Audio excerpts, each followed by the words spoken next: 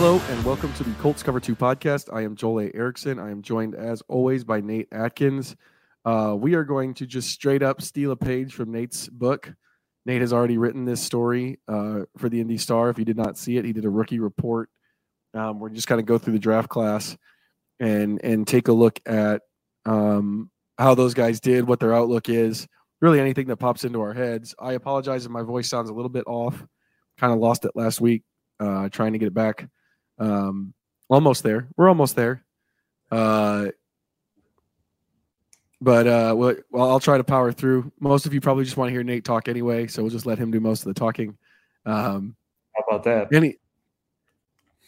Anyway, the obvious place to. Oh wait. I did have one thing before we get into the rookie report. We're going to make this a bonus because Nate did dive into the draft class a little bit. Oh yeah. Well, you asked me last week if I watched the Senior Bowl, and I just said no. I did. So then I watched some more stuff from the Senior Bowl. I had to catch up. I felt very exposed. So yeah, we're catching up. So I'm gonna let you talk a little bit about the guys, what you saw at the Senior Bowl guys, and I think it fits in this podcast because it's a rookie report. So this is you're trying to project who the rookies may be next year. What did you see from the Senior Bowl guys? Yeah, so I just went through. Of course, we were not at the Senior Bowl this year, so that's kind of why I came into it late. But just tried to look for guys that were standing out by the different people who were there. A lot of national people listen to people like Mel Kiper and Dane Brugler and all those types, and plus plenty of the clips that go on the internet and tried to dive into some of their backgrounds too. So I think last week you mentioned Darius Robinson, who went to our alma mater at Mizzou, and he's the guy that he's the edge rusher out of Missouri that basically everyone you would talk to about the Senior Bowl says that he was the best player on the field. Just kind of constant pressure and constant wins in the run game. So Darius Robinson was a guy that I think you've been on the train of they should look at a twitchier edge rusher in the first, and I kind of like that idea. He's one of those that's kind of interesting to figure out because he's really, really big. So it's hard to pin him as just like a twitchy type of player. He's 296 pounds listed, but he's 6'5", and he played defensive tackle for 3 years and then moved to end. And that's when he's just sort of ascended to, an all SEC player and now a guy down in the Senior Bowl. So he's one of those guys that's like, he keeps rising based on all this buzz. And I don't know if like 15 seems probably high for a guy with one big year, but we know what the Colts love to do, especially in the first round, is trade back. So that's a guy I think can be on that radar. And then there's some other players that are sort of in that zone of not quite number 15 probably, but if they trade back or maybe if they were to fall into the second, Quinyon Mitchell, the cornerback out of Toledo. It's another guy getting a lot of buzz. He's basically made just a ton of plays in college, 6 picks and almost 40 pass breakups. But coming from the MAC, everyone wonders how are you going to do against top competition? And everyone loved how he played at the Senior Bowl. Just the confidence, the plays in the ball, the ability to stay in phase and man coverage. So those are 2 guys I thought were kind of more the first round, maybe possibility, maybe trade back. And then there were some guys that seemed to be more like day 2 type of players that I think fit what they're looking for a lot. Another twitchy edge rusher was Disa Isaac out of Penn State.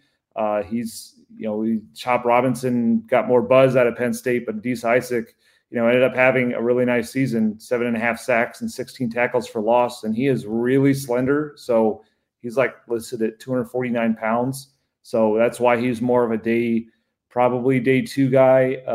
He's more your situational guy. But I think that's a guy that, like, when you think about who Kwity Paye is and how dominant he is against the run, but maybe not everything, maybe there could be more juice, on obvious pass downs. That's a guy that I think you could kind of sprinkle into a pass rush that's pretty good, but I think it's still something shy of the takeover unit that they want. And another sort of day 2-ish guy looking like is Brendan Rice, the receiver out of USC, who is not the most heralded son of a former NFL player in this class. That's Marvin Harrison Jr., but his dad is Jerry Rice. So there's a lot of bloodlines and a lot of training there. And it's just like he played so well physically and getting open at the Senior Bowl from the clips I saw that all of a sudden it just looks like a guy who's kind of coming into his own. He had more than 12 touchdowns at USC this past year after transferring from Colorado.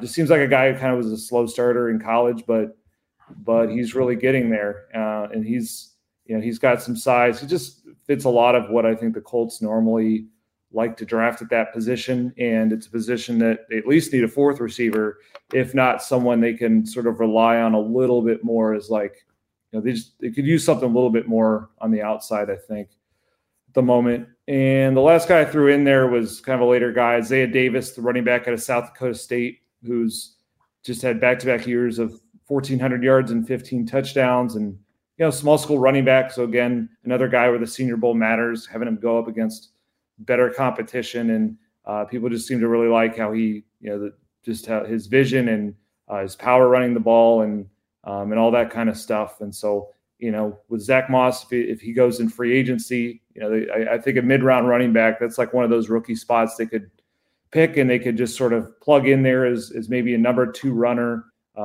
Playing with Anthony Richardson, should be a pretty nice fit for a rookie who's talented. So those are a few of the guys that jumped out to me. Yeah, Darius Robinson. I'm going to use this to just sort of like kind of do some like story time.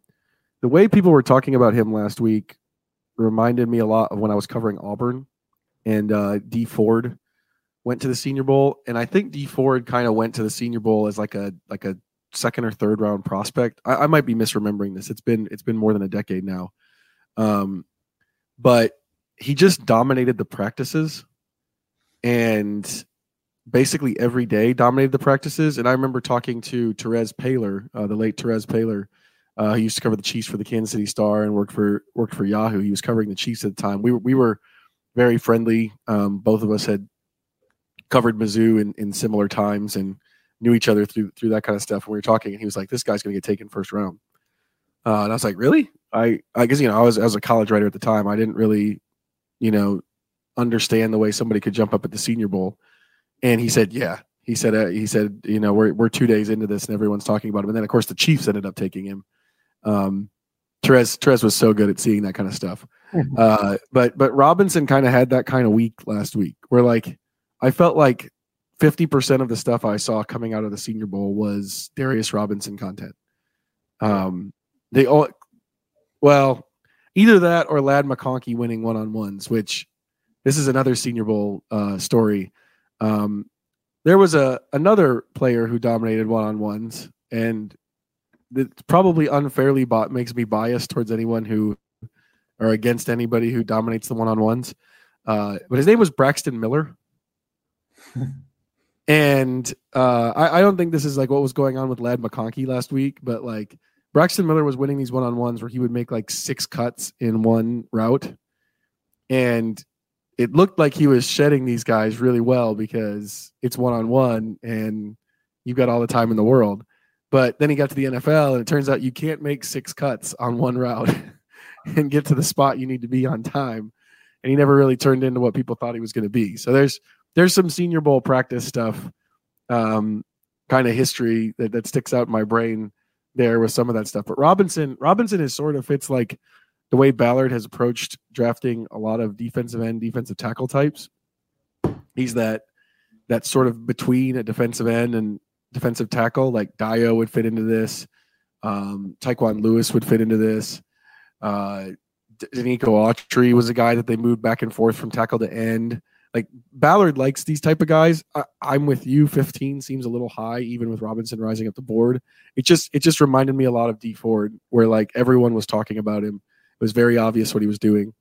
I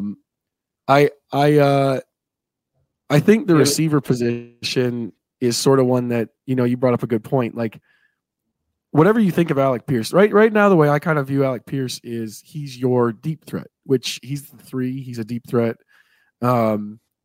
I know he hasn't made a ton of plays. Like he doesn't have like 7 touchdowns or something like that in the season. He's also really not played with a quarterback who can get him the football yet. But even if you like him a little more than most people, which I think I probably like Alec Pierce a little bit more than most people do. And I say that not because I think he's a star, but because I think most of you really, really, really are down on him. I think like they need another outside receiver in general, just because somebody's got to be there to go in case one of those guys get hurt. Like they got lucky last year. They got very lucky last year. Between Pittman and Pierce, they missed one game, right? Yeah, they got lucky, in that sense. But there was one game they did not have Pittman for, and their offense could not operate. They could not operate in Atlanta. And they imagine if he had missed 5.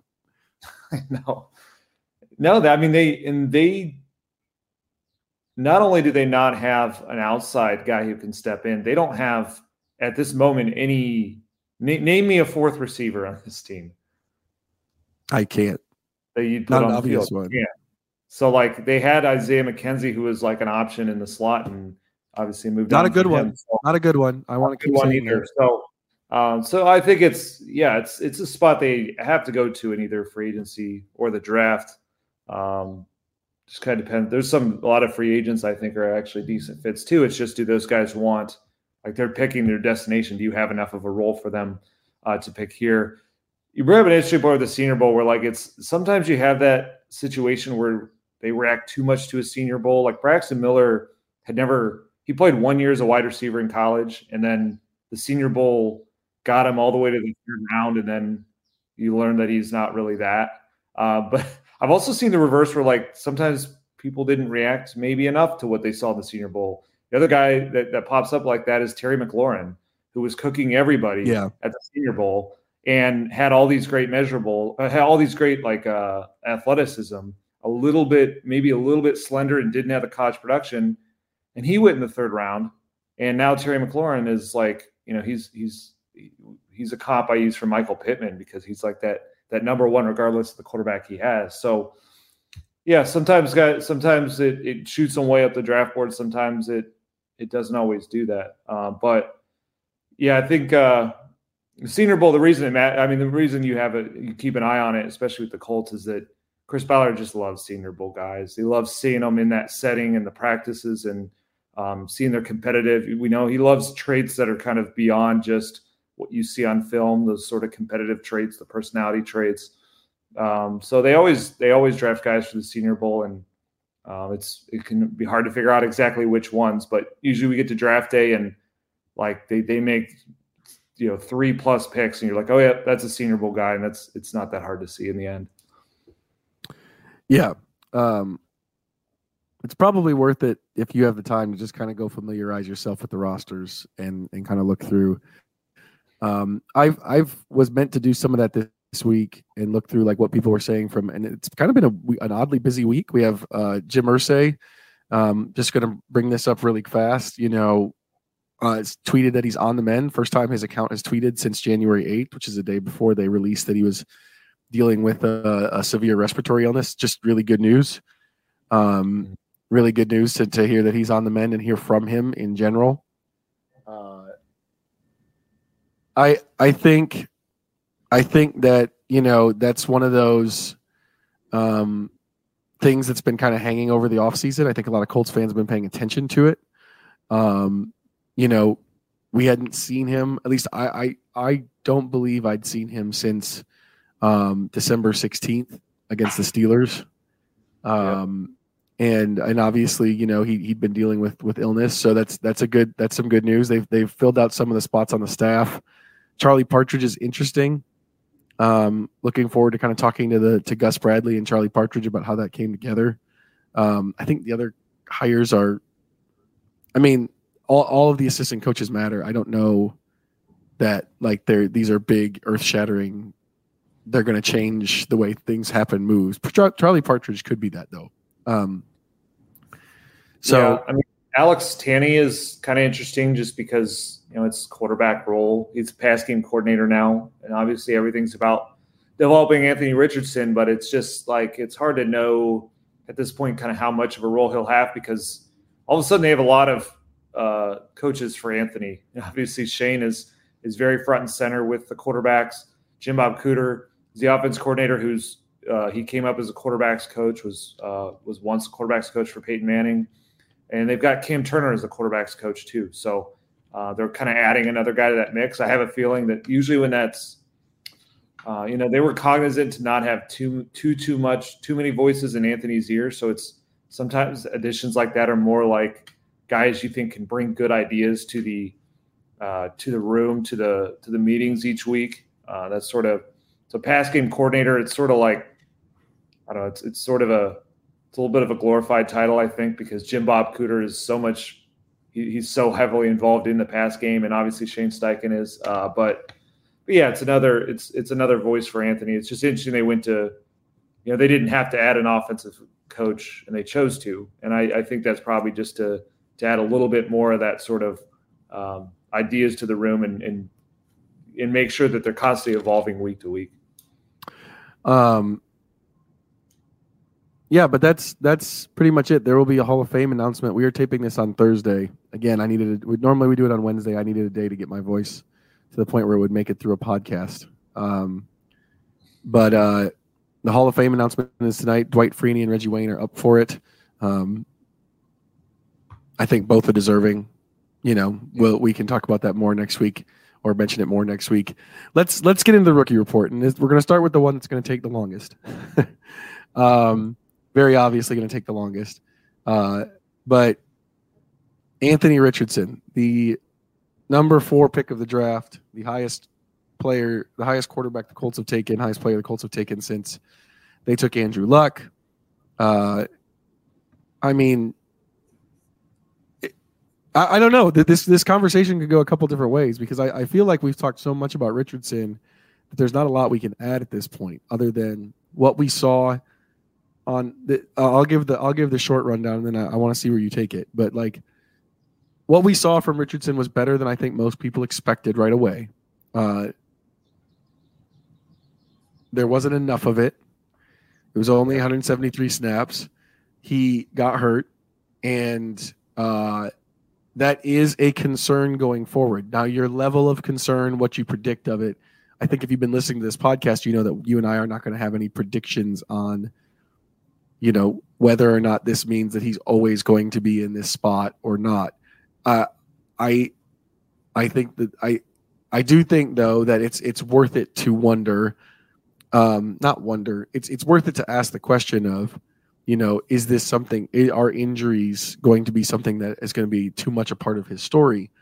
That's fair at this point. The hard part with that is there's no answer to that question. At least none definitive. That's not just you coming up with your own thoughts. Like for instance, I think most people I've seen online, if you don't like Richardson, you assume he's always going to be hurt. If you did like Richardson before, you assume he's never going to be hurt again. There's no answer. We don't have an answer, and we can't have an answer at this point. But yeah, what we saw was better than we expected. I think there's a lot of hopes that if he can play a significant amount of the snaps next year, that he changes the offense significantly. Yeah, I think that's the two different conversations with him is like what you saw out of his ceiling and how much you're afraid of that floor of just potentially not being available out there. And I think on the injury stuff, there's arguments you can make both ways as to how concerned should you be at this point. It's just there's so little data to really know. Like, I think if you're concerned for his durability, it's the fact that he's had one long season of play since high school, and that was his last year at Florida. And he had injuries the year before that and the year after that. And, and what you watched this year was him have some kind of injury concern in like 3 of the 4 games. I think the flip side of that is sort of, I think it gets overblown pretty quickly because in that entire span, he had one major injury, one long-term injury, which is the one that knocked him out this year. And it was the separated or the sprained AC joint. And it's also terrible timing that happened in his 4th game. If that happens in his next to last game, we don't feel it the same way. It's sort of like we always feel injuries differently based on the time of year they happen and what games fall in that span. Julian Blackmon once tore an ACL and didn't miss any games from it. but that doesn't mean he didn't tear the ACL. So it's with Anthony Richardson, I think it has gone a little far because it has been one injury, and it's my understanding of him from college and the profile I did down there was Dan Mullen kind of exaggerated a lot of the injury concerns with him in the conversation of why he wasn't playing. So I think it gets misconstrued that that's why he wasn't on the field more at Florida, when that's to cover Mullen's decision making. Yeah, essentially. He talks about how every time we put him out there, he gets hurt. And I just know Anthony Richardson's people did not appreciate that and did not agree that was the reasoning. So almost like Mullen was being asked, why isn't Richardson on the field? He didn't want to say whatever his real answer was. Yep. And so he made up the injury stuff. Yeah. I mean, his reasoning was, one was injuries and the other was he doesn't see the game right. So it was, it was a weird end of the Dan Mullen era. And he wasn't, there's the idea that he was sort of, Anthony Richardson was the local product. It was sort of an easier recruit for them to get. And he was trying to keep Emory Jones, the quarterback above him, on campus. It's sort of like, so it's like you can play him because you have the local hometown kid in your back pocket, and they kind of banked on him not transferring. And so it was just I think Florida failed Anthony in a lot of different ways. And that was one of them, was that sort of finding reasons not to put him on the field to play a lesser talented quarterback. And we know for sure Emory Jones is less talented. I think that's pretty easy to say. So Anthony, I think this year showed that a lot of the Florida, we spent so much time nitpicking a lot of stuff from Florida. The amount of time he started, the accuracy was like 53% completions. He went 6 and 7. And I think this year showed, both if you followed Florida and if you watched Anthony Richardson, that this kid has a lot more to him than what his college career amounted to.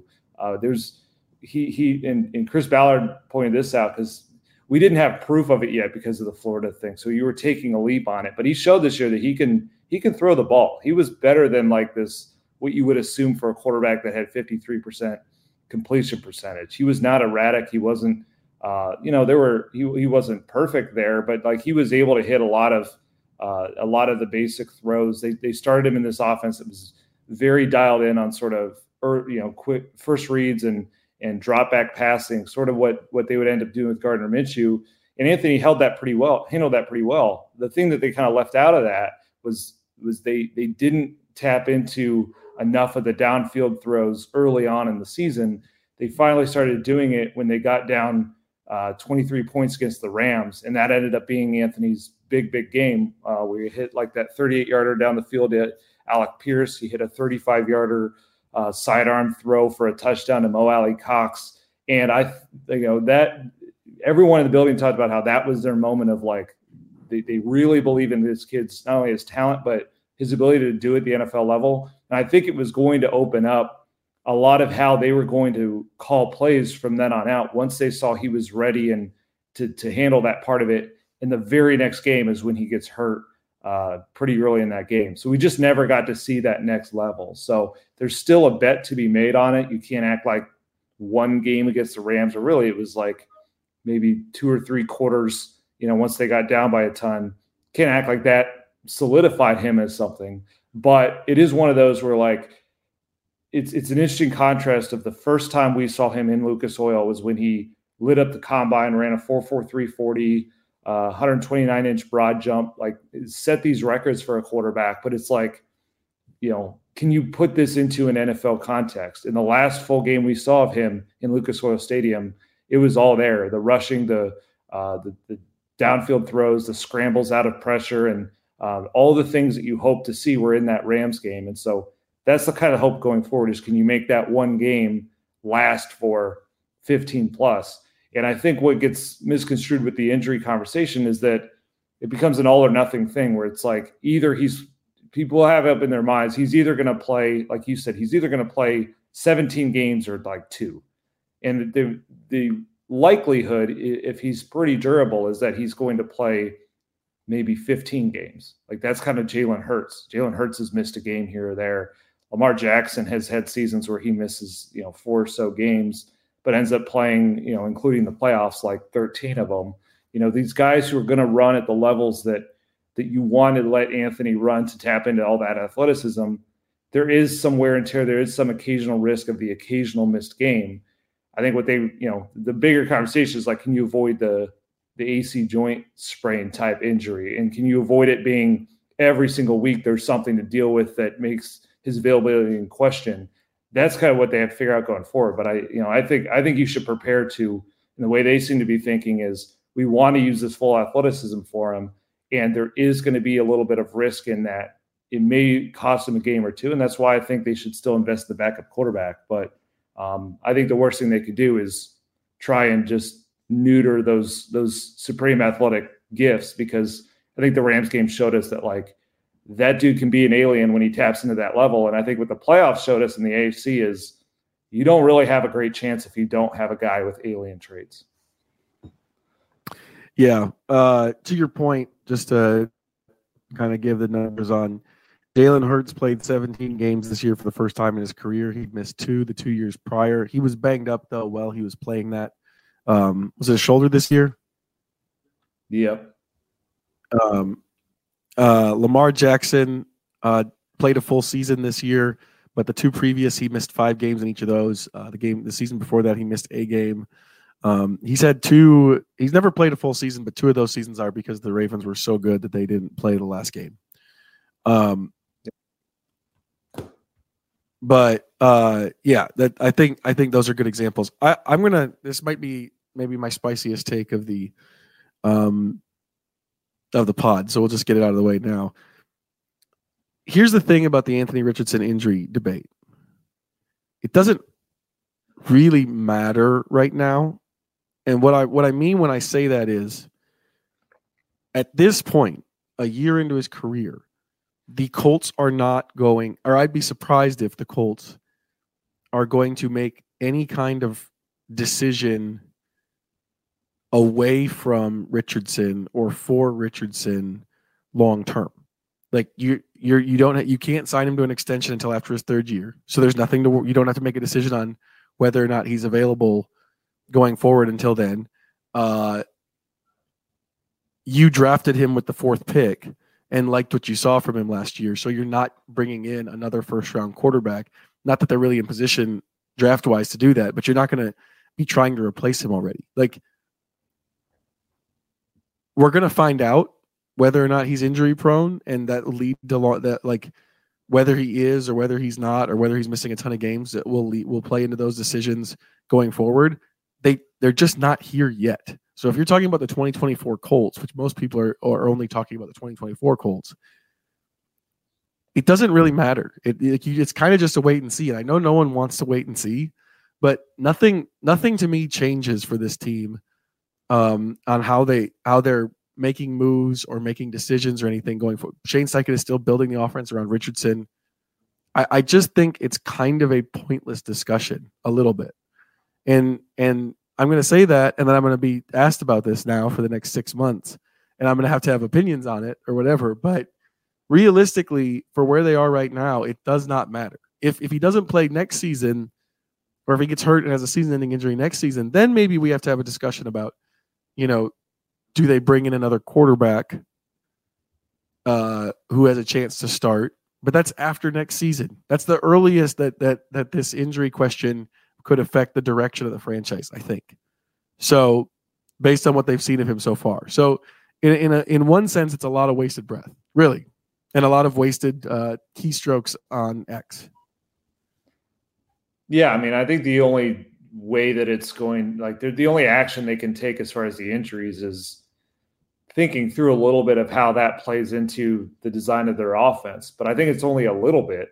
I think the way that they are presenting this is that, and he's presented this too, is that they're going to emphasize some of the areas where he can help himself out. The example they've given that was a learning moment for him was when he had the brain injury against the Texans, because he could have run a little bit faster to just get into the end zone.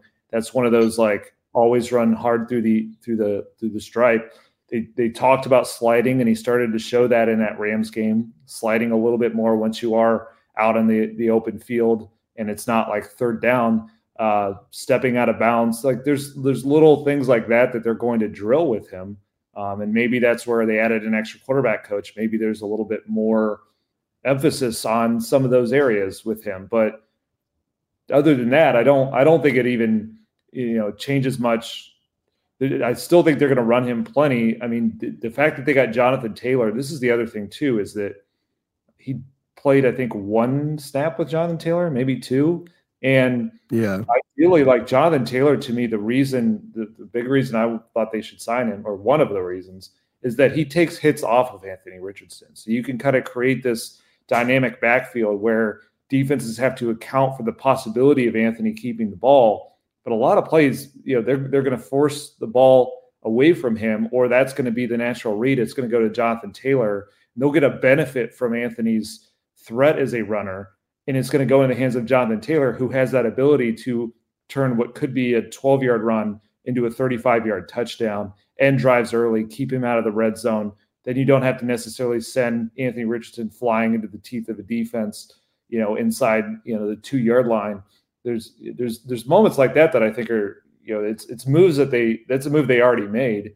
There's not a lot they're going to do other than emphasize certain mechanics and hope it works. I think the one thing that the one action they could have around Anthony is not about his injury concerns. It's about kind of the upside and what he showed as a passer. I think that could lead them to be a little bit more. It should lead them, I think, to be more aggressive this offseason with the cap space that they have, and thinking about this team as like, this needs to be a playoff team next year. That should be the baseline expectation after they went 9-8 with very little Anthony, and they've got enough money to go out there and do some things. They can bring in more players. It isn't like last offseason they treaded water, and they went with, as we'll talk about them, like all these rookie cornerbacks. They were not, if you really look at how they handled that offseason, they were not looking at that season as like Anthony Richardson is going to lead us to the playoffs. This season, they are going to look at that. And if he gets hurt, that maybe that's why they fall short. But they're not going to – I don't think they're going to live in those fears that way, though. They're going to look at it as this guy who showed those electric traits when he was out there on the field is going to come back to a team that won 9 games mostly without him, and it's go time. And it's time to kind of give him and the offense and the team and the secondary the pieces to take that next step. And hopefully the goal for next season – outside of keeping him healthy is like get him playoff experience. Let him have his moment like CJ Stroud had this year of 2 playoff starts to start kind of building this and moving it forward.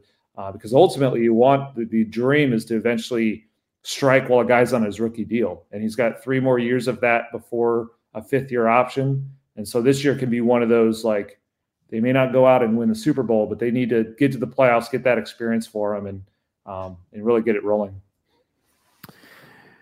Yeah, I like I said, probably my hottest take. I just think that in terms of like the big picture, you're just firing off draft takes essentially of what guys are going to be. I do think you have a good point there with like, how does it change anything with the offense? How does he protect himself? That might be the question for this season. But the bigger picture, like, does this change the franchise? Should they be looking for somebody else? That stuff we're years away from that. Yeah, and I would just like, I don't want to necessarily tell fans how to fan, but I think it's weird. Like, there's so many times when I've written something on Anthony or tweeted something recently, and the response is like, well, none of it matters if he doesn't stay healthy. That is true for every single player. Right. So, like, you can tweet that at every player that I tweet about, say that back to me, and I guess you can maintain consistency. But I just think that's a weird way to kind of approach this. It's worth bringing up. It's worth kind of, looking out for as they go forward and seeing what their offense looks like and seeing some of the mechanics, some of the really finer details. But, I mean, if you just want to sit here and say, well, nothing matters if he doesn't stay healthy, that's not only true for Anthony, that's true for the whole franchise. If he doesn't stay healthy, they're not going to be a Super Bowl contender. But, like, there's no way, there's no way for us to know that. And I think it's just a weird conversation, weird kind of dismissal of everything to keep bringing that up in the offseason when it's like, this is what's hard for Anthony is he's very aware of this narrative. And I think he's Based on getting to know him, he doesn't like that narrative, and he shouldn't, but he can't answer that right now. That's what's been hard for him, is he's not only not playing, he's not able to go out there and address the thing that people say he can't do. Whereas when it was about, the 53% completion rate, I don't think that ever bothered him, because to him, that's like, okay, let's go answer that. Let's go get better at it. Let's go prove people wrong. When he can't get on the field, he's not able to do that yet. But the reality is that as of right now, I think this is right around the time when he's supposed to be throwing again. He's on track to, be totally fine by the spring. And it's just one of those scenarios with the injuries. Can we just cross that bridge when it gets here? Like, it's just very weird to talk about. Like you could literally on every player on this rookie list, we could say, well, Will Mallory doesn't matter if Anthony Richardson doesn't stay healthy. We could end this podcast in 6 minutes if you'd like, and I could just say that for every pick if that's what we want to do. I think that's a good way to look at it. Is just, it could be a problem, and it's worth mentioning. Yes, it could be a problem, but trying to come up with an answer or really worrying about it, we're in a wait and see spot with him. And I know no one likes wait and see spots, but that's where we're at with Anthony Richardson. We're going to move on now to another player who's got the same concerns. The same concerns apply to Juju Brents, the team's second round pick. Obviously a local kid, a starter this year when he was in the lineup. I do want to put a tiny bit of a caveat, because obviously if you draft somebody with the second round pick, you're expecting them to be a starter, but there is a caveat to him being a starter as a rookie, just the fact that he didn't really have to beat out any veterans. He generally played solid football, or they didn't play him the first 2 weeks. Oh, that's true. That's right. He missed practice time. That's a big part of it, but they did seem like they wanted to see what they got out of Dallas Flowers and Darrell Baker Jr. before they moved on to the guy that they knew would be here for a few years. So, and a lot of that was the injury too. Like he did not practice very much at all until he got to the regular season. Yeah. I mean, to me, it underscored just how much last year was about, let's evaluate our roster and see kind of what our building blocks are for the future, because it was kind of weird. It was just weird in the moment when they were in Houston and they were starting Darrell Baker Jr. and that was not going well. That was the game CJ went for 380 yards and got a little dicey in the second half. And it was like the next week was like, they got to play Juju. And then they did. And then he had kind of a nice game in Baltimore to help them win. But it was sort of like they did it because they felt like, they weren't treating every game like we got to win this to get to the playoffs. That mentality kicked in late in the season because they overachieved from what they thought they'd be. Baker, to me, I mean, unfortunate, but a guy that they really kind of counted on to be a starting caliber corner and just really wasn't. But Brents has to stay healthy. And I think did Chris Ballard say that? Yeah. That was the only thing he had to say about Juju was, other than we know he's a talented player, but he said availability is the most important thing. He's got to find a way to be on the field. And I'll say I talked to Juju after the last game of the season where he got hurt again. That just kind of summed up a frustrating rookie season for him, is that he's the local kid, all this hype about, starting for the Colts at a premium position. He didn't get the first game of the season there. When fans were, everyone in his life was excited to go see him play. He was a healthy scratch in that home opener against the Jaguars. And then the last game of the season, when he's back and he has a chance to, be one of the guys to go stop CJ Stroud and get this team to the playoffs, and he gets hurt again and leaves that game and had to kind of spend it from the locker room. So he was certainly he's frustrated by all that, but he didn't shy away from this. He knows he has to figure out something in his training process and his recovery to handle this differently. But he seemed pretty confident that he would, because I think he had one other year where that got maligned for injury in college that ended up being a redshirt year. But in the years where he's been playing on the field, this was the only one that's like he's had injuries in games that kept him out. So, and it was a lot of them. So it was like they absolutely have to figure that out. It's weird because he's a little similar to Anthony to me in this way. And I'd even throw Jelani Woods in here. These guys, these young players who are almost like too athletic for their body. Like it hasn't grown up yet. Like Juju, if you like see him walk by, you're like, my God, that guy is tall. But like he hasn't filled out the frame yet. And that can happen. That's how it felt sometimes with Jelani and Anthony. And so I think some guys go through this when they're younger, trying to figure out the transition to the game, to the pro game, and surviving for 17 games is different than what they've dealt with before. But Juju, it was so many different injuries that piled up that it's the same level of concern to me as Anthony Richardson. His as a player, his rookie season, kind of up and down. He obviously in the first game he played against the Ravens, he had that huge forced fumble. I know Ballard referenced that. He plays pretty physically, which I think Ballard loves out of his corners. There were some coverage issues. There were some coverage issues as well. Some mistakes. Sports Info Solutions, all coverage data is a little bit tough. Has him for giving up a 92.6 rating and 9 yards per attempt. If you take out the 75-yarder on the first play of the Texans game, those come down a little bit. I think it's like 85 for the rating. The yards per attempt come down significantly, more into like the 7.5 range. But in that play, I'm guessing that play is in there on him. It's probably more on Nick Cross, or at least half of it's on Nick Cross for not being deep. But I think there were so many stops and starts. It's hard to know. Like you pencil in a second round pick as a starter going forward. I like Brent. I think my look at the corner position is just they need more options.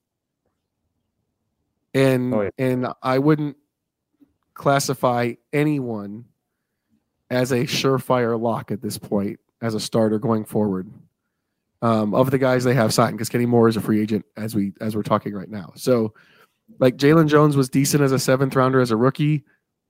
We've seen that, like, you need to do that more than 1 year to be penciled in as like a sure thing starter going forward. We'll get to Jones later. Brents is in there. He's got the injury concerns. Flowers is coming off of a torn Achilles tendon. Like there's just enough. Hey, what if this doesn't go right? That they need to add, I think maybe 2 more guys there to compete with, like, for starting caliber stuff. Just because that's the NFL. Not everything goes exactly the way you hope it would. Yeah, I've been thinking about this with Juju because I'm currently working on like this thing I do each offseason on like a 10-part plan of something, a way that the Colts offseason could end up looking. And I think like it would make a lot of sense for them to go out and either draft high or sign a starting outside corner, even if they were to like Jalen Jones, who we'll get to. But like, you need depth behind Juju Brents right now with this injury concern. I mean, I think you can talk yourself into the play quite a bit where you're right, it's up and down. Like that's kind of how young corners play.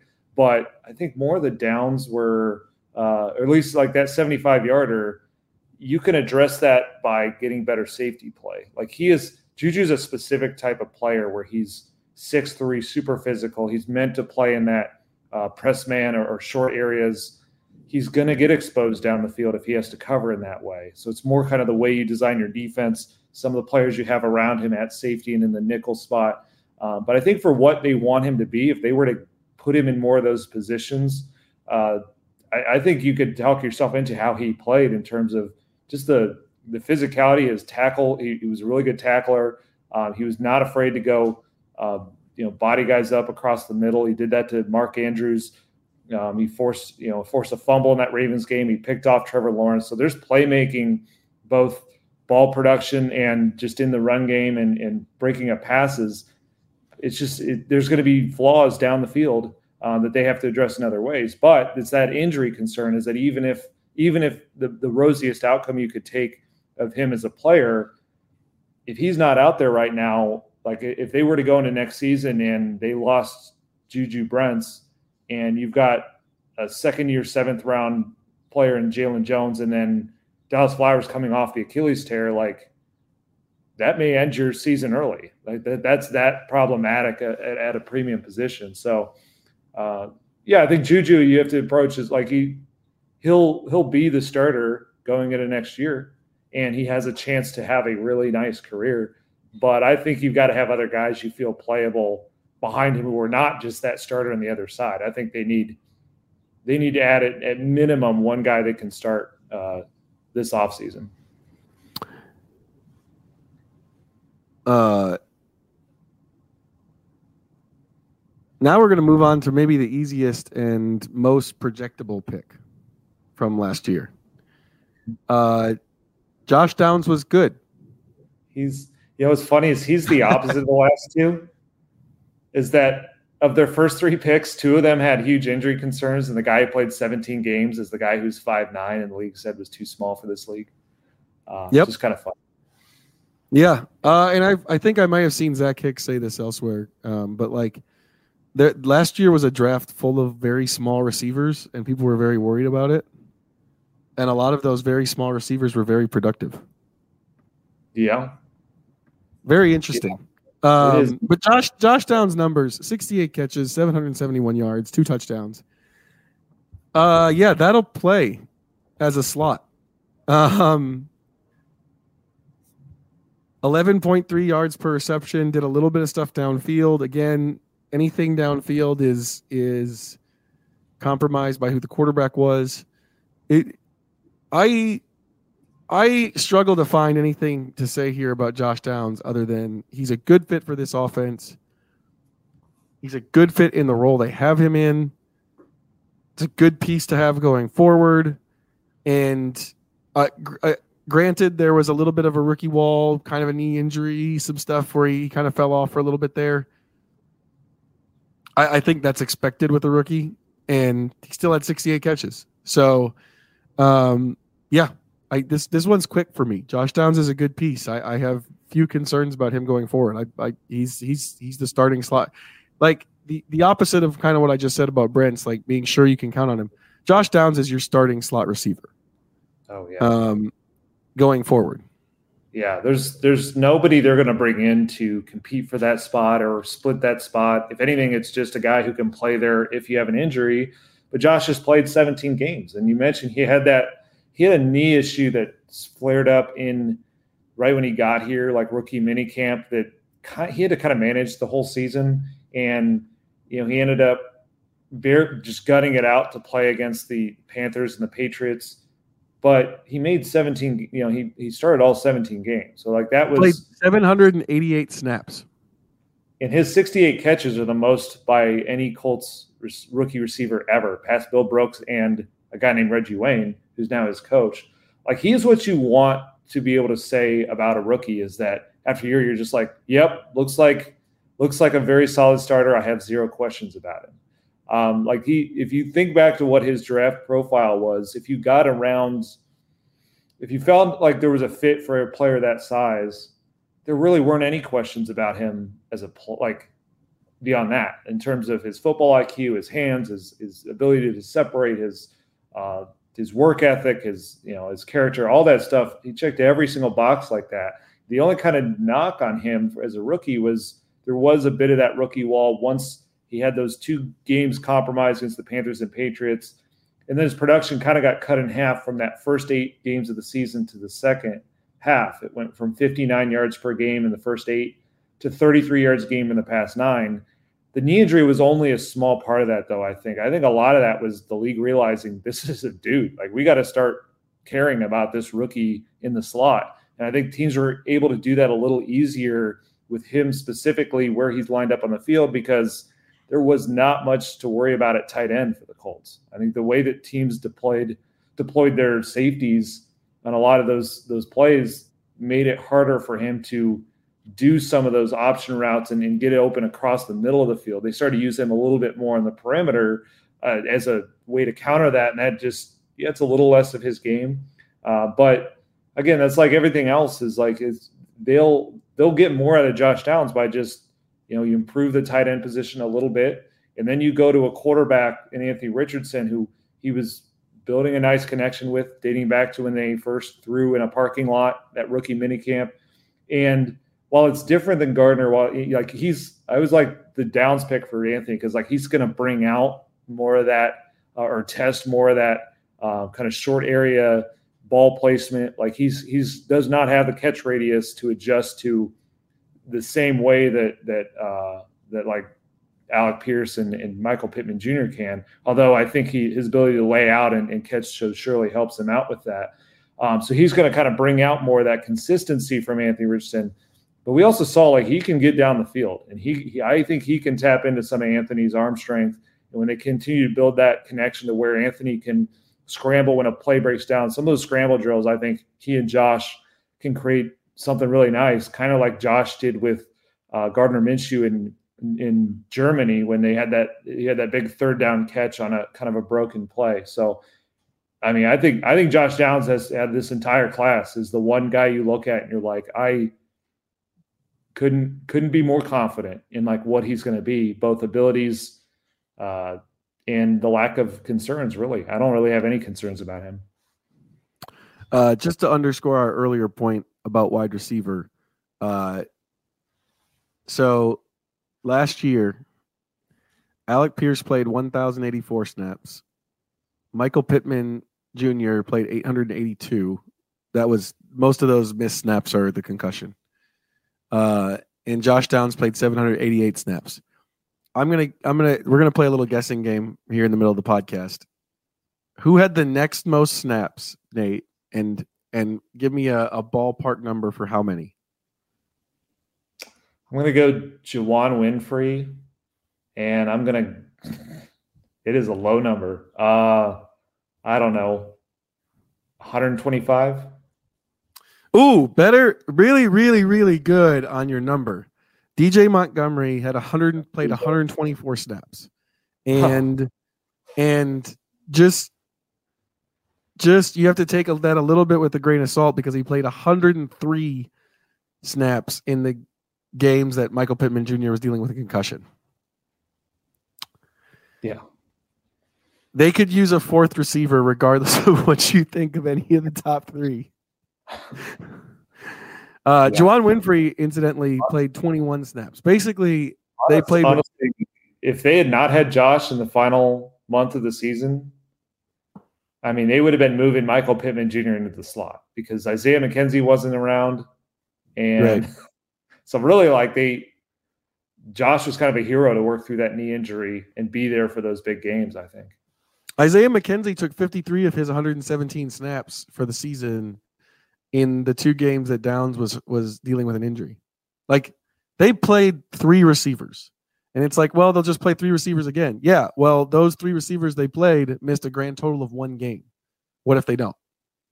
Yeah. That's a great point. That in general, just as a side point, I think the receivers are the position group that did not get as much credit as they should have as a whole this past season.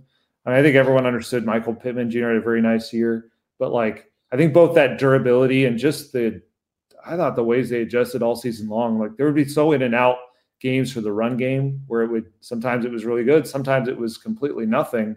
They're onto a backup quarterback. The only way that, they didn't have any consistency at tight end outside that offensive line that was very, very good. I think those receivers are the reason, that for this team to finish 11th in scoring, given what happened with Anthony Richardson and Jonathan Taylor, is shocking, really. And Jelani Woods, you throw those three playmakers in there that they basically got not a lot out of overall. Those receivers were pretty heroic, and they shouldn't be taken. But to your point, you can't just roll in next year and be like, okay, those three guys will just play 99% of the snaps. They got to have a fourth one. Now that we're through the top three picks, we'll probably start going a little faster. But Blake Freeland actually played a ton of snaps last year, the 4th round pick out of BYU. played 702 snaps. Started most of his starts were at right tackle. He had a few at left tackle. He was not a. Oh, I got to find the right comp here. Chaz Green level disaster. Julian Davenport level disaster. He needs to be better. But the other difference here though is he's a rookie. And Sports Info Solutions has him giving up 6 sacks. He's a rookie who has a chance to get better, whereas those other guys we were talking about were veterans fairly deep into their careers.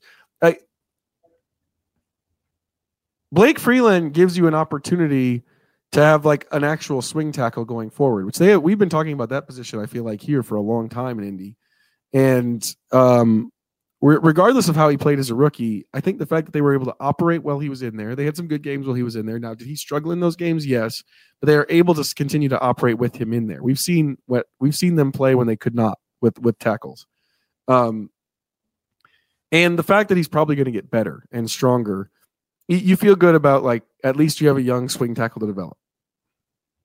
Yeah, I think it was similar in some ways to Bernhard Raimann's rookie year, where he got thrown into the fire a little bit earlier than you would hope. And for Raimann, it was like kind of he was supposed to have a redshirt year and was kind of thrown in there. Blake Freeland was a guy they drafted a little bit more to be a little more ready to step in, but having to do it on both sides kind of interchangeably. And as much as he had to play on the right side was a lot more than you wanted. That it was just not the year for availability for Braden Smith that you normally hope for. So, Blake, his struggles were rookie struggles. He had like 4 false starts. That's something we saw at a Raimann. Those, you get so nervous to give up a sack that you're trying to get out there early and just do anything to keep Myles Garrett from wrecking your quarterback. So penalties happen sometimes, and those pass rushers feast on those type of players. They can kind of read it in them. So the fact that he had to go up against like Myles Garrett and Josh Allen, like that was not, it's one of those situations that kind of, it hurt in the moment. His play as a rookie was less than you would hope for out of that position, because you were expecting to have Braden Smith. But ideally, it builds something a little bit more for the future. We saw that with Raimann, where this year he seemed a lot more confident and ready and, in prepared just from a kind of mental and confidence levels. And then he got to add in about 15 pounds of muscle that he built in the offseason. That's kind of, I think, the hope for Blake Freeland in a way, is that he can go out there. He definitely has to get stronger and has to add bulk to his frame to, if he can anchor a little better, handle those power rushes. I think he can become a swing tackle. The one thing I'm glad we moved off of, though, is the conversation that they should move off of Braden Smith. Blake Freeland's not that guy right now. There's no argument to be made for that. I think it's complimentary enough to say that he could be your swing tackle. Like, he's a 4th round pick who's going into his second year and played a lot as a rookie. He played like a 4th round rookie tackle, which is, more struggles than not. But he's going to be in a better spot of next year to go into it saying, hey, you're our swing tackle. You've got experience doing it now. Let's add some bulk and let's refine the technique, and let's get you even a little bit better for those moments where you have to step in. Yeah. The Braden Smith stuff, like, I don't even want to get into it. If you're not up against the cap, here's the short version. If you're not up against the cap and a player is still good when they play, you still play them. You don't just dump them because they missed 7 games. Like that, you're saving money for nothing, essentially. To me, Braden Smith was like the offensive version of Grover Stewart, where it's like there was an opening for them to miss games. And so it's like, okay, is there a guy behind him who can be a lot cheaper, who steps in and is just as good? Instead, we learned, no, we like these guys even more when they're not out there because we miss them. And Braden Smith coming back and against how he played he kind of saved Blake, I think, and by coming back and taking on that challenge against Max Crosby Braden Smith's still incredibly important. And so we know who the two starting tackles are. Blake can be your swing tackle, and that's important. It's an important role that they, as you point out, sometimes they've not had anything close to a swing tackle. You need it in this league. So it's still a pretty key piece to have right now. Eddie, tell me about Adebawore. If he can be strong enough to do more of, well, really, I think that there's a chance that after his rookie season, this fourth-round pick, he could maybe play Taven Bryan's role or something close to it in the defense next year. They played him a lot at 3 technique. Bryan played 343 snaps. It's more than I would have thought. Adebawore played 132. They liked what they saw of him as a pass rusher. They wanted him to be a little stronger against the run. I think there's a possibility that it works out. Where you're looking at, because Bryan, I just don't think you necessarily need to bring him back. I don't think he added that much to the pass rush. If Adebawore takes the next step, I think he kind of fills in that role on the defensive line. Yeah, I think the hope when they drafted him was like, can you develop another future Tyquan Lewis type who can play inside and outside? And it was going to take a little time to build the technique for teaching 2 positions to a guy essentially, and then he's got to get stronger too. We saw that lack of, he had kind of Blake Freeland's issue in a defensive line version where the run game was sort of where he'd fall off. The numbers, I mean, it's small sample size. He only played 19% of the defensive snaps, but he had 4 tackles and he missed 3 tackles, according to Sports Info Solution. But he also had 1.5 sacks and 4 quarterback hits in a very limited amount of time. So there's a few plays that flashed that made you think like, there's that natural athleticism and that ability to get after the passer. They got to add some of the strength and the bulk to him to be able to not just be that. And that's where it'll be interesting to see how he handles, he had 1 defensive line coach last year and has a new one this year. And we'll see how much more they can get out of him. But yeah, he's kind of, I guess, it's still kind of similar to Blake Freeland in this sense to me, is that he needs to be in a spot next year to prove more of that, prove more of the bulk that you've added, and let us see that show up in your play as a guy who's not starting. And luckily for him, if they bring Grover back, they obviously have 2 really, really good players up front. And, but you can always lose guys too. So he could be an important depth piece come next season. Daniel Scott, 5th-round pick, got hurt really fast. I think the Colts really liked the way he recovered. Like Chris Ballard made it a point to talk about Scott in his postseason press conference. Without him playing, we don't have a lot to say beyond what his draft profile was, other than the team liked what they saw of him in terms of how he recovered, how he approached the NFL, which you kind of expect. He was an older guy anyway, but I would say don't write Daniel Scott off just because he had a season-ending injury as a rookie. That would be the way I would put as somebody who might contribute to this team down the road.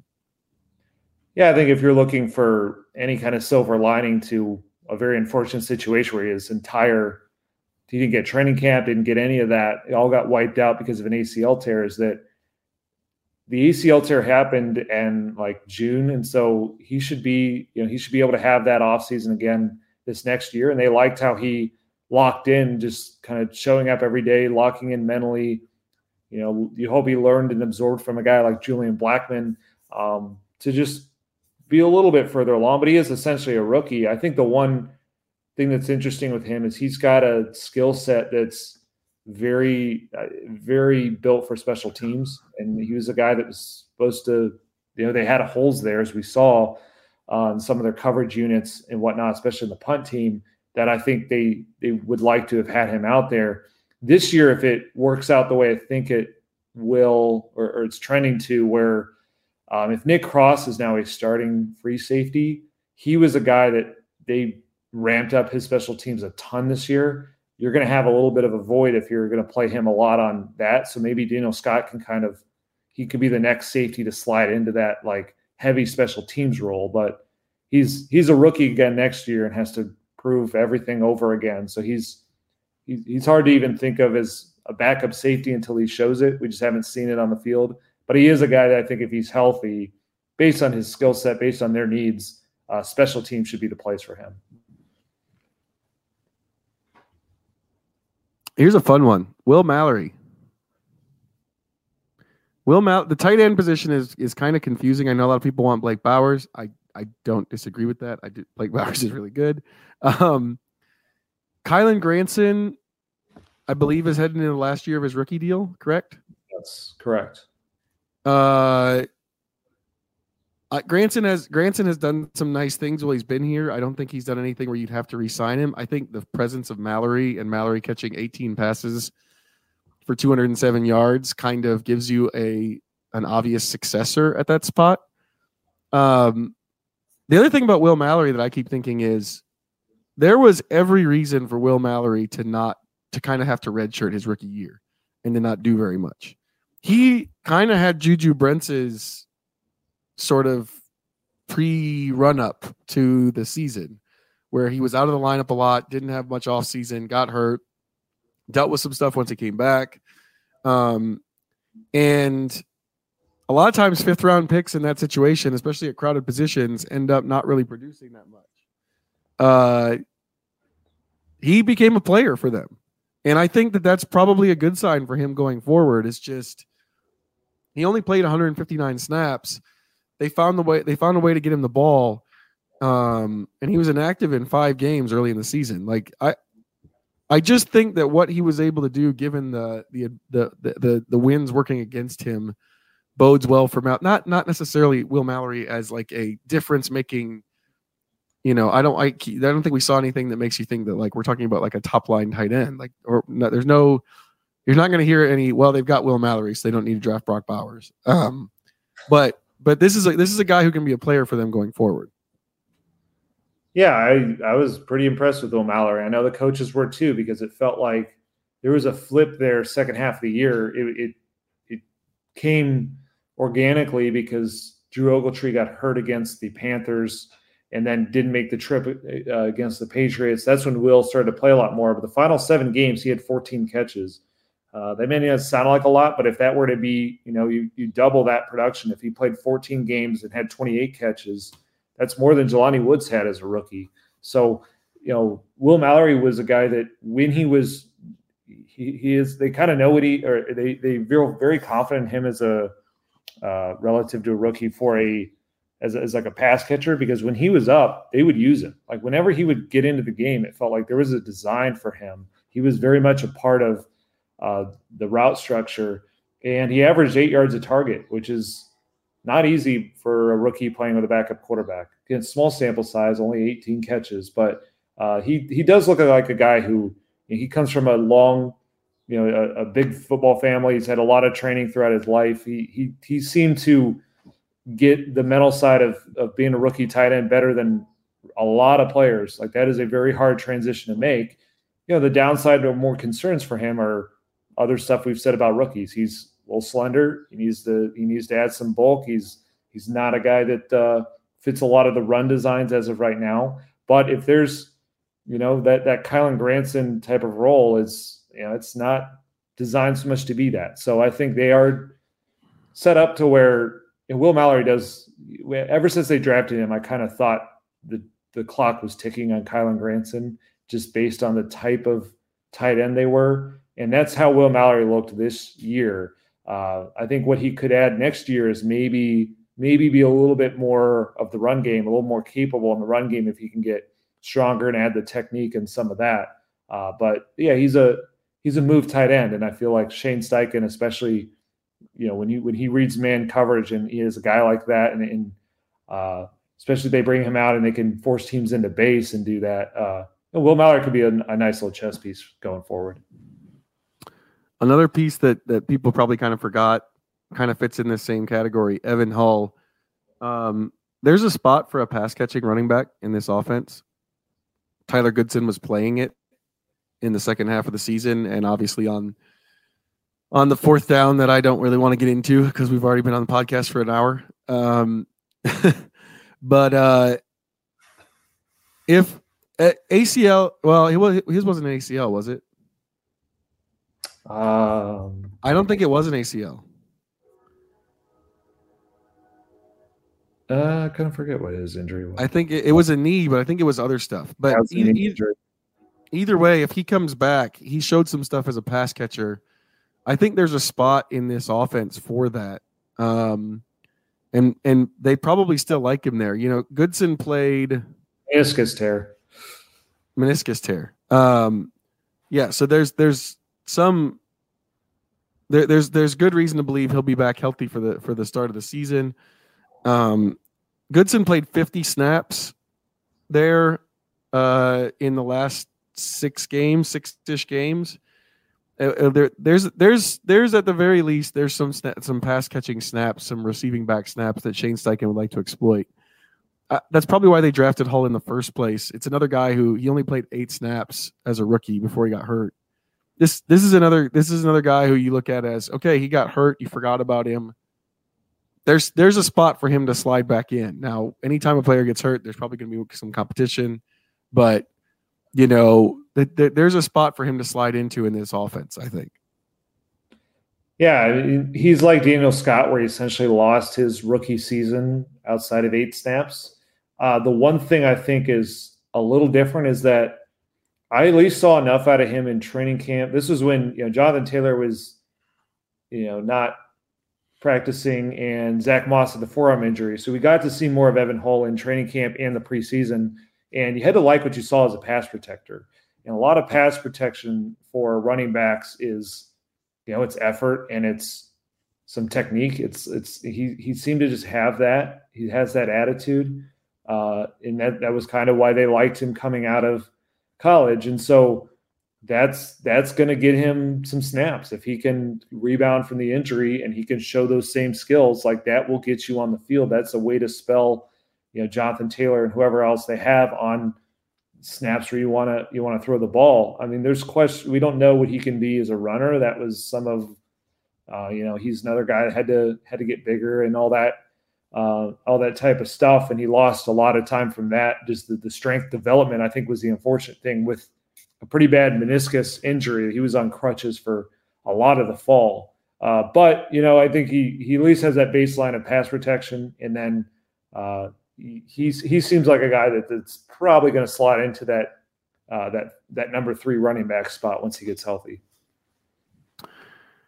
There's 2 guys here that we can kind of put together. And so I'm going to edit our little banner that we have for the people who are watching us and not we do have an option to watch us now on YouTube. We have it recording. But they play the same position. So Titus Leo was a 6th-round pick. Isaiah Land was an undrafted free agent that the Colts claimed on waivers from the Cowboys right before the start of the season. Both were rookies. Leo did not end up playing. Land played 31 snaps. He did record a sack. I have talked a lot about already on this podcast, and I'm going to annoy everyone by talking about it more. If there is my sort of desire for a twitchy young edge rusher who can maybe turn into sort of the top line, front line guy that everybody wants, I still want that guy. I'm not suggesting that one of these guys could be it. Isaiah Land got 1 sack and 6 tackles in his 31 snaps. I do think, though, that as much as Jake Martin played 16.2% of the snaps. He played 190 snaps for this defense. Got a couple of sacks himself. I think that there is a role available for one of these guys if they can grow into it. Now, guys who are undrafted and guys who are 6th-round picks, they have especially as pass rushers, they have a long way to go. But there's a role in the defense that these guys can kind of compete for and probably compete with somebody else for. And so there's a path to the roster again for them. And they're probably going to be going against each other next year. Yeah. There are guys that were drafted to be developed, or Titus Leo was drafted and Isaiah Lane signed to be purely developmental. So that's what Leo's entire season was. He's a guy who came from a tiny school in Wagner, and he played a bunch of different positions and only very late realized that, or that his coaches realized that defensive ends where he should play. And Colts kind of liked enough of what they saw to give him the chance to keep doing that. So I think he's sort of your developmental future backup, wide nine type rusher where he could eventually come in for a few snaps in those alignments. That's more where his natural athleticism can shine. I guess a good thing for him is that, like, the way that they develop these guys, so the guys who are on the practice squad, most of their job is to imitate the opposing defense. And so it's a little less, it's more like helping them practice and get ready, less maybe developing on your own. But Shane Steichen does have this competition portion of practice, the final 8 to 10 snaps of every practice, where the guys on the practice squad get to run their offensive and defensive schemes. So Titus Leo got a lot of weeks of doing that, where he had to be that Leo edge rusher. And, it's not a lot of development, but it's something combined with kind of what he was doing in the strength program. He, compared to Daniel Scott and Evan Hull, who lost all that time because both the practices and the weight room stuff because they were injured. I think Titus Leo, you would hope that, behind the scenes that this worked out for him to add some strength, to add some development in those practice settings, and next year compete for kind of one of those backup situational rusher type roles. Same thing with Isaiah Land.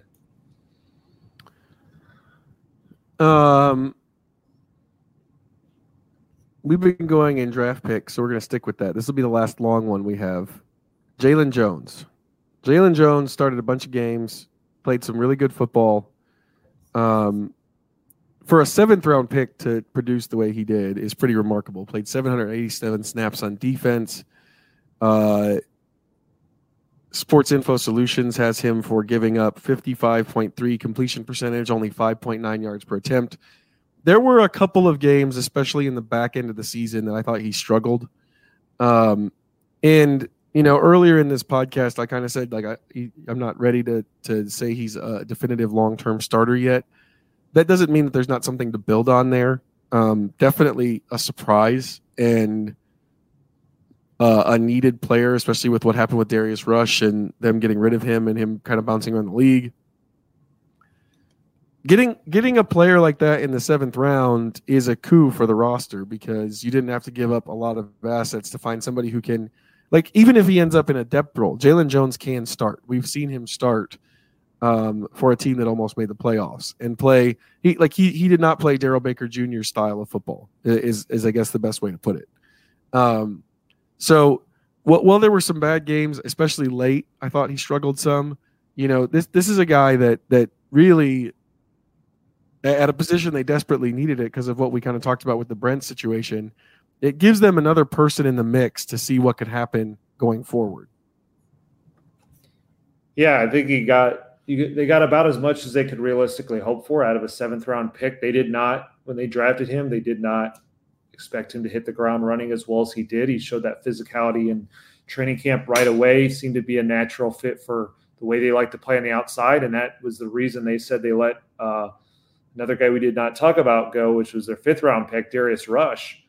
They moved on from him because they thought Jalen Jones was better. And it looked, as far as that comparison, those two guys, it looked like they made the right decision because Jalen Jones, he played 787 snaps. It's kind of crazy for a 7th-round rookie to do that for a team that was like right in the mix. And, and there's ups and downs like rookies have. He allowed, according to Sports Info Solution, only 55% completion. That's pretty darn good. He did allow 4 touchdowns, and he also had 8 broken tackles or missed tackles. So I do think we saw some of that in the run game. He's got the skill set. He's really physical, but just learning run fits and technique and being as dialed in on all these plays. The season got long. There's a little bit of a rookie wall, I thought, to him as well, that happens with a lot of guys, but he certainly looks like a playable, at least like he could be your kind of number 3 outside corner. It's possible he's develops into more than that. The thing with him is he has the natural ability. He was a 5-star prospect coming out of high school. He's got, he's one of those relative athletic score guys that they love. It didn't all work at Texas A&M, and then they tapped more into it last season. As far as like, if next year, if they're looking at that as a team, as I think they should, as a playoff team, that's still a gamble to take at an outside corner spot when you have the concerns of Juju Brents, who you're going to start, but you don't know if how much he's going to play. I think what might make sense for them is to look at Jalen Jones more as the backup to Juju Brents in the third corner, backup to both spots, really. I think that would put him in a little better position. And based on how you handle that other outside spot, if it's a veteran on maybe a shorter-term deal, it's still a window where Jalen can develop into being a more full-time outside starter. But he's a guy that I think you'd feel good having him in your top 3 or 4 corner outside position guys.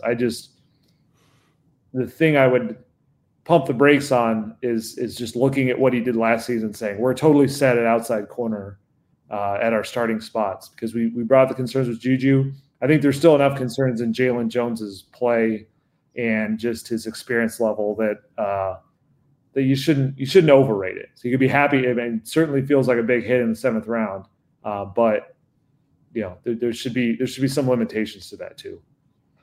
Last 2 guys, these should go pretty quick. We do not know much about Jake Witt. He was a developmental pick at the time, got hurt quickly. We just don't know much about Jake. He kind of goes into the pool of developmental offensive linemen that they always have going.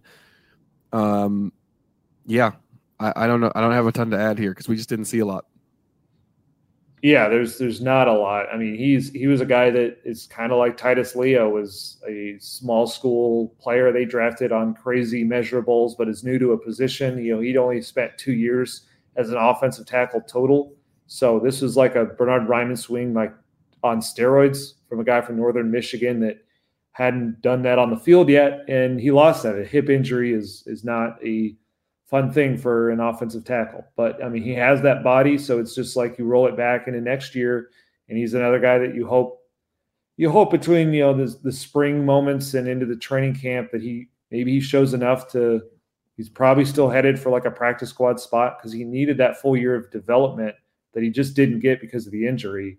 And he was a guy that they were just so intrigued on by his workout that Chris Ballard said they drafted him just on that they didn't even want to mess around with the UDFA stuff. They just spent one of their bazillion picks on him. So if he could show some more of that, this spring and summer, he could be a guy that continue to look at for just purely developmental reasons.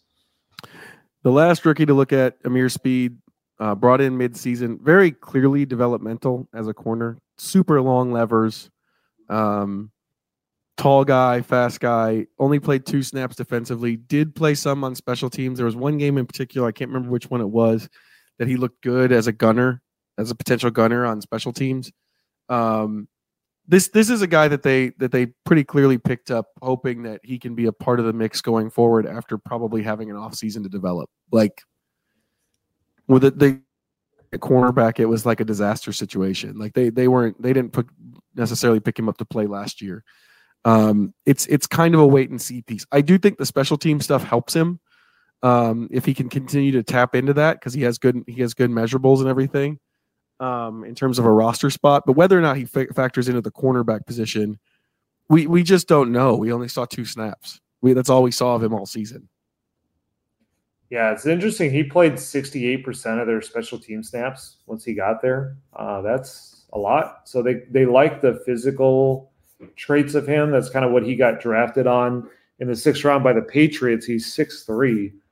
So he is athletically built like they like on the outside at corner, but they clearly had no faith in playing him there. It didn't seem to work out there with New England because they cut a draft pick just a few games into his rookie year. But there was enough on special teams seeing that skill set play out. I think it was the Falcons game that he was pretty good as a gunner and downed a punt very nicely inside the 10. So it's interesting because when Jalen Jones made this team, they really wanted to start him as a gunner. Their hope was they would get enough at the other outside corner spots, and Jalen Jones had that skill set to be a really good gunner. when they lost Ashton Doolin. And then Jalen Jones had to play a lot on cornerback, and so Ameer Speed became his replacement at that gunner spot. So if you flip it forward to this next year, Jalen Jones, you assume, is one of your top 3 guys on defense, playing probably a good amount at outside corner, if not starting. Ameer Speed could be a guy that's right back in that gunner spot, possibly. Although they are getting Doolin back, and so who knows? He maybe ends up being a guy that was here for a moment and not long term. But I do think he showed a little bit on special teams to carve out a role there. I don't know if he'll ever become anything at cornerback, because we just haven't really seen it. I haven't been factoring him into conversations about the outside corners because there just wasn't anything to go on so far. Yeah. And one of the things to always remember here is that Chris Ballard believes that you get guys in and they develop on special teams by playing. They get spatial awareness, and then they help defense down the road. That might be the Ameer Speed plan as we see it right now. That's our rookie report. It's a long podcast because there are a lot of draft picks. I think the way I would sum up the rookie class for 2024 for the Colts is there's some pieces here, kind of all the way through, that could be depth pieces, could be some good picks. It could turn into a good draft.